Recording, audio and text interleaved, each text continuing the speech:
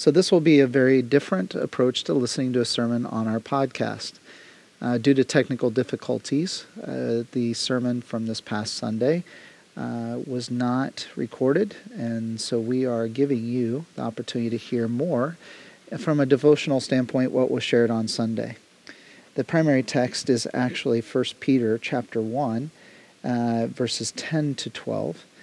And the context in this is very unique. So when we read this, I'd like you to consider what would it be like if you were living about 750 years ahead of the life of Christ, and God has just told you that there is going to be this suffering Messiah that is going to literally change the world through his suffering.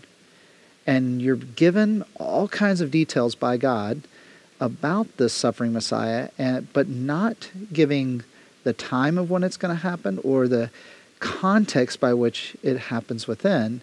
And you're also not told all the things that it's going to accomplish that's going to affect the rest of the world. And so as you consider that mindset that the prophets had to certainly have as they were considering these things that were being told to them, that's the uniqueness that Peter brings in this text about the prophets of old when they speak to Christ being the one who is going to suffer. So let's begin reading in verse 10.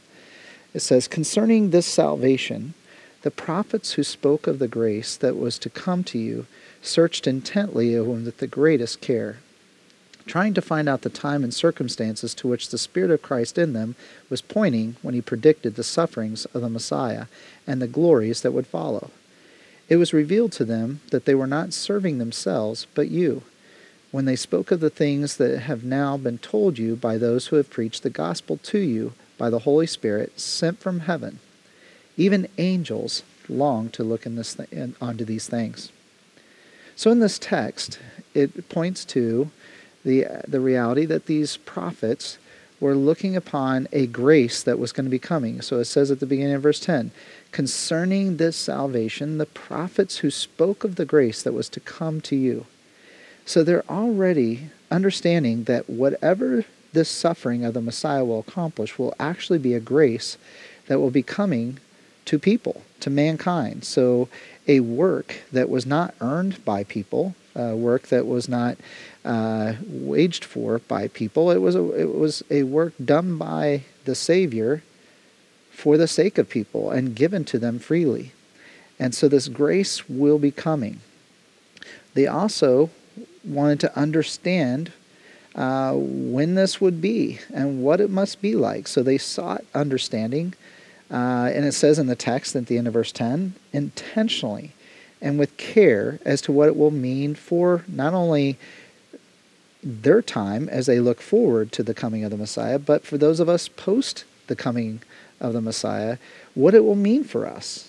And they wanted to understand this, and so they sought with great care, and so they studied all the prophecies that had been spoken, not only the prophecies given to them by the Holy Spirit, but other prophecies as well, to know what this might mean. And then it's clear that it's like, well, when might it happen? And so in verse 11, you'll see that they long to know what would be the circumstances surrounding this so they could actually predict the time of its happening. And so while some of the prophets received, information from God that as to some of the circumstances surrounding it, it really didn't give enough understanding to know specifically when the Messiah might come. However, what was given to the prophets was that, yes, indeed, this Messiah would come, and there would be suffering, but it would accomplish a lot. In fact, it speaks to this idea of glories that will follow. So let's look at some of the sufferings that were predicted in the Old Testament as to this suffering Messiah. So consider Jeremiah chapter 31, verses 15 to 31, where it says that as a baby, the Messiah will be plotted against. So even his beginning of coming on this earth will be treacherous for him, as there will be a plot to kill him as a baby. But yet in that very text, Jeremiah the prophet is able to say, but it will not be accomplished. The plot won't work. Hope will end up prevailing. Then you see in Zechariah chapter 11, verses 12 and 13, it speaks that this Messiah will actually be betrayed by one of his own. And so, again, you're talking hundreds of years prior to the time of Christ, and they're speaking to the betrayal that Judas was going to do towards Jesus. And even in the text in Zechariah, it specifically states, for the price of 30 pieces of silver would Judas then betray his own Savior. Now, some might say, well, perhaps the Gospels wrote all these things down in the manner that they did so as they could check all the boxes of some of these prophecies of the Old Testament. Well, that could be a possible theory that has some validity, but the challenge to that is that these were written by contemporaries of Jesus, of which there were witnesses that were contemporaries that would be able to invalidate those things if they were creating a false storyline. So they would all know that Jesus is a historical figure. Jesus was born in Bethlehem. Jesus also did all these miracles that they talked about in their writings of the Gospels. And Jesus did die on the cross. Jesus did suffer. And certainly they knew that the disciples had seen the resurrected Jesus and were willing to go to jail, be beaten, and even die for that testimony. So it's not likely that, and it would be very difficult to accomplish when you consider that there are over 365 messianic prophecies in the Old Testament. To try to write a storyline that would line up to all 365 would take a tremendous amount of work, especially when you consider that it was multiple authors sharing all of this. So it's an incredible thought when you start realizing that all these prophecies written of old, hundreds of years before, were so accurate in what they portray. So Zechariah saying 30 pieces of silver is what he'll be betrayed for is an amazing detail that we now see and know in hindsight. But he also says in Zechariah that the Messiah would be pierced and be acknowledged as the source for grace. So as Peter says in his text, that concerning this salvation that's going to come to people, the prophet spoke of grace that was to come, and Zechariah speaks of that grace, that this is going to be done for a people not deserving of the work that is being done by this Messiah. Another text speaks to the clarity of the purpose of the suffering. Consider Isaiah 53, verses 4 and 6 and 11 and 12 of that same chapter, and listen as I read it as to how incredible of a portrayal of the life of Christ. It almost sounds as if it's being written while watching the life of Christ. It says, "Surely he took up our pain and bore our suffering. Yet we considered him punished by God, stricken by him, and afflicted. But he was pierced for our transgressions. He was crushed for our iniquities. The punishment that brought us peace was on him, and by his wounds we are healed. We all, like sheep, have gone astray. Each of us has turned to our own way, and the Lord has laid on him the iniquity of us all. After he has suffered, he will see the light of life and be satisfied. But by his knowledge, my righteous servant will justify many, and he will bear their iniquities. Therefore I give him a portion among the great, and he will divide the spoils with the strong, because he has poured out his life unto death, and he was numbered with the transgressors. For he bore the sin of many, and made intercession for the transgressors." That very text was written minimally 750 years before the crucifixion of Christ. And yet it pours out very specifically that which those who wrote the Gospels would say as to the purpose and intent of the life of Christ. Consider also Psalm 22, where it speaks of this Messiah being abandoned by his very own flock. And we see that on the night that Jesus was betrayed, as the disciples left him to be crucified and left him at his suffering, and he was left all alone. Psalm 16, verses 8 and 11 through 11 says that he will die, resurrect, and glory will actually come. Which leads me back to the First Peter text. It says that when these prophets spoke of the grace that was to come, they tried to gain understanding, to search intently with great care and trying to understand the time, and yet the Spirit of Christ in them was pointing to a suffering Messiah and to the glories that would follow. So what are these glories? What are the glories that are to follow? Well, they didn't know the glories to follow. I mean, the prophets are only speaking that they're being led by the Spirit of God to know that, yes, there's going to be an incredible amount of glory that will follow the suffering Messiah's selfless act. But the specifics to that, not discerned at this point. It's part of what they were looking to understand. But it also says in here that as we now have hindsight, we can see that the glories that would follow would also be included in the life of the Messiah itself. I mean, you see in Jesus Christ at his transfiguration, and it says that his glory was prominent before Peter and a couple of the other apostles as they were there on that mount in northern Israel. It says also that when Jesus was revealed before them after his resurrection, that there was a glory about Jesus after his resurrection, that they even had a hard time describing what the appearance of Jesus was like. And then ultimately, it says there will be a tremendous amount of glory radiating from Christ when he returns to take up his church. And what a beautiful moment that will be when he comes back, and it says that he will come on a white horse and he will have a sash around his waist saying the King of Kings. And that glorious moment is yet to come.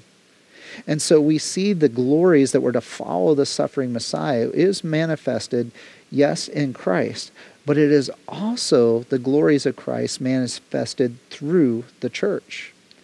So it was revealed to them, again, going back to these prophets, it was revealed to them by the Holy Spirit that their work was not just for the present reader, but it was for those who are to come post the suffering of the Messiah, so that they would understand that this gospel, the good news of what Jesus accomplishes on the cross, is going to bring glory through Jesus and also manifested through the church. And so it gives greater clarity for those of us, as we read this, we can see that yes, this glory is also in the church. Now what's fascinating in this is he ends verse 12 was making the statement that even angels long to look into these things.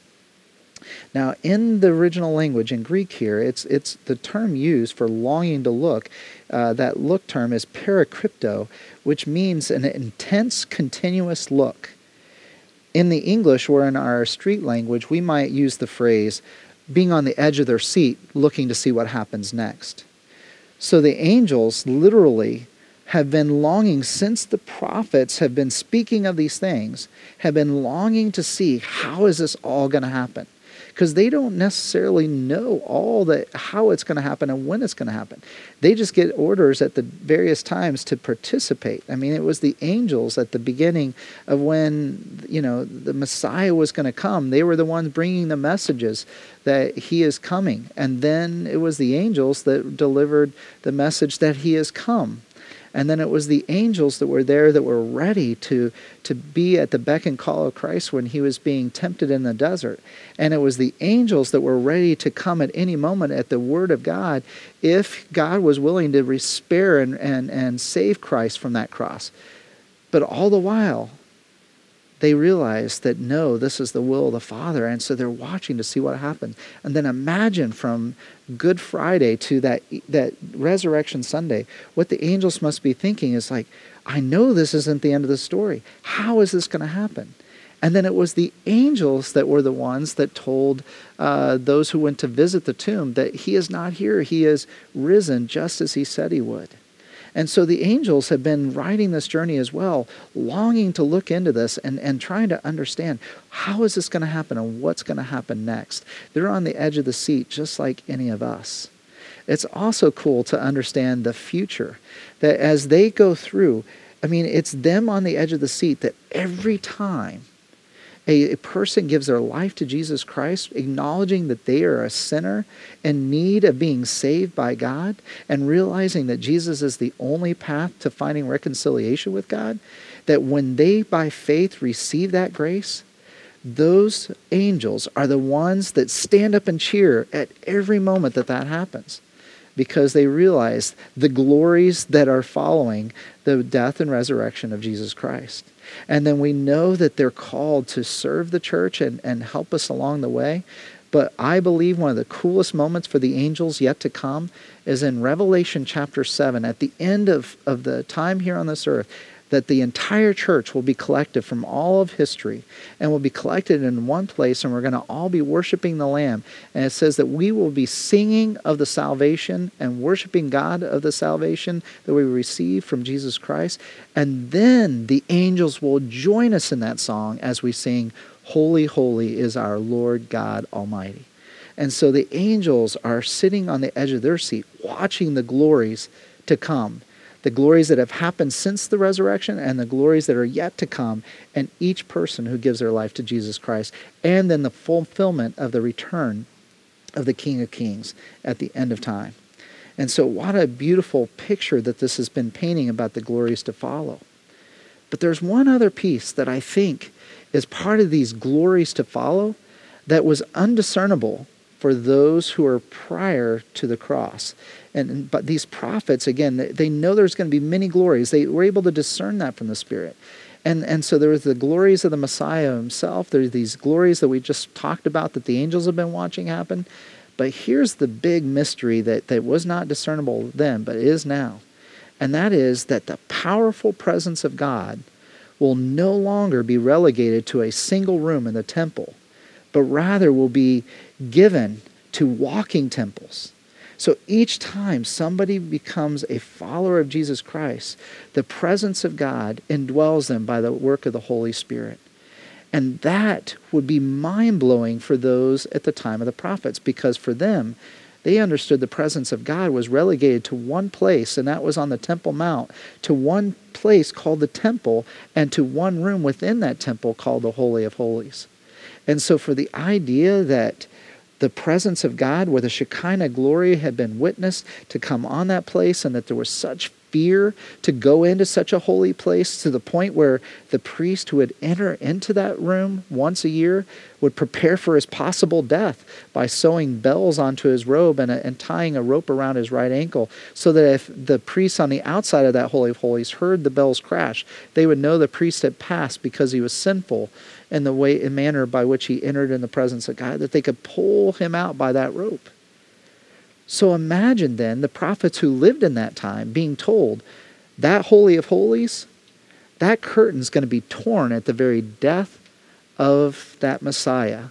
And the presence of the Lord will no longer be relegated to that place for worship, but will now indwell his church. So every person who becomes into relationship with that Savior will then be a walking temple, a literal dwelling place of the Holy Spirit. That is an incredible glory that was not able to be discerned, to be spoken of by the prophets, but yet we now get to see it. In fact, Hebrews chapter 10, verses 19 and 20 speak to this confidence that we now have in being able to go into the full presence of God and not fear condemnation, not fear destruction. And so we get this beautiful thing that the curtain that used to separate the presence of God from mankind is now the body of Christ itself, the blood of Christ, by which we enter, and then we are received as holy and therefore as walking temples. So glory goes to the Lamb who is slain. That's the glory that follows. So even these things that are awesome for the church, the priesthood of the believer, those who are becoming these walking temples, while that is glory, that glory only happens because of the Lamb who is slain on our behalf and by his blood. So therefore, any glory that the church receives is due to the Lamb, and so therefore glory goes to him. And then the glory of Jesus Christ, when he comes back for his church, will be on display, and then the glory of the church and the Lamb together will be unified. How beautiful of a picture that will be. And so ultimately, the takeaways from this text that I'd like to share is this, That yes, in the context of 1 Peter, he's writing this letter to a church that is suffering for the name of Jesus. And to give them encouragement, which he's been doing over the last couple weeks as we've studied this 1 Peter passage in those first 9 verses, we see that Peter was giving them encouragement that there's hope beyond the suffering that they're currently experiencing. And that, yes, God will use that suffering to sharpen them and to make him more like their image, like his image. And now he's saying, well, just so you know, you're in pattern with the Messiah himself who suffered. And look what happened when he suffered. It led to the glory of himself and the glory of the church. So yes, in suffering, glory can come out of it. And number 2, because the Messiah suffered, because Christ suffered, salvation has come to the many. And the angels were the ones to say glory to God when they saw that the salvation came to the many. And by faith, we experience this grace of God even in our own suffering. And as a result, when we go through suffering and we experience the grace of God, we can then join the angels and when we say glory to God. And because of this grace and the glory of Christ on display through us, both the angels and the saints can say together, glory to God. So let me conclude this message with you online here with the passage found in Hebrews chapter 10, verses 19 to 25. Therefore, brothers and sisters, since we have confidence to enter the most holy place by the blood of Jesus, by a new and living way opened for us through the curtain, that is, his body, and since we have a great priest over the house of God, let us draw near to God with a sincere heart and with the full assurance that faith brings, having our hearts sprinkled to cleanse us from a guilty conscience, and having our bodies washed with pure water. Let us hold unswervingly to the hope we profess, for he who promised is faithful. And let us consider how we may spur one another on towards love and good deeds, not giving up meeting together as some are in the habit of doing, but encouraging one another, and all the more as you see that glorious day approaching. So I trust that after you have heard this passage, that you'll take great comfort that we had a Messiah that led the way of not running away from suffering, but running through it so that a glory could come into the church that would save and redeem us and give us hope for that great grace that is provided us. And by faith, we accept that act. Glory to God.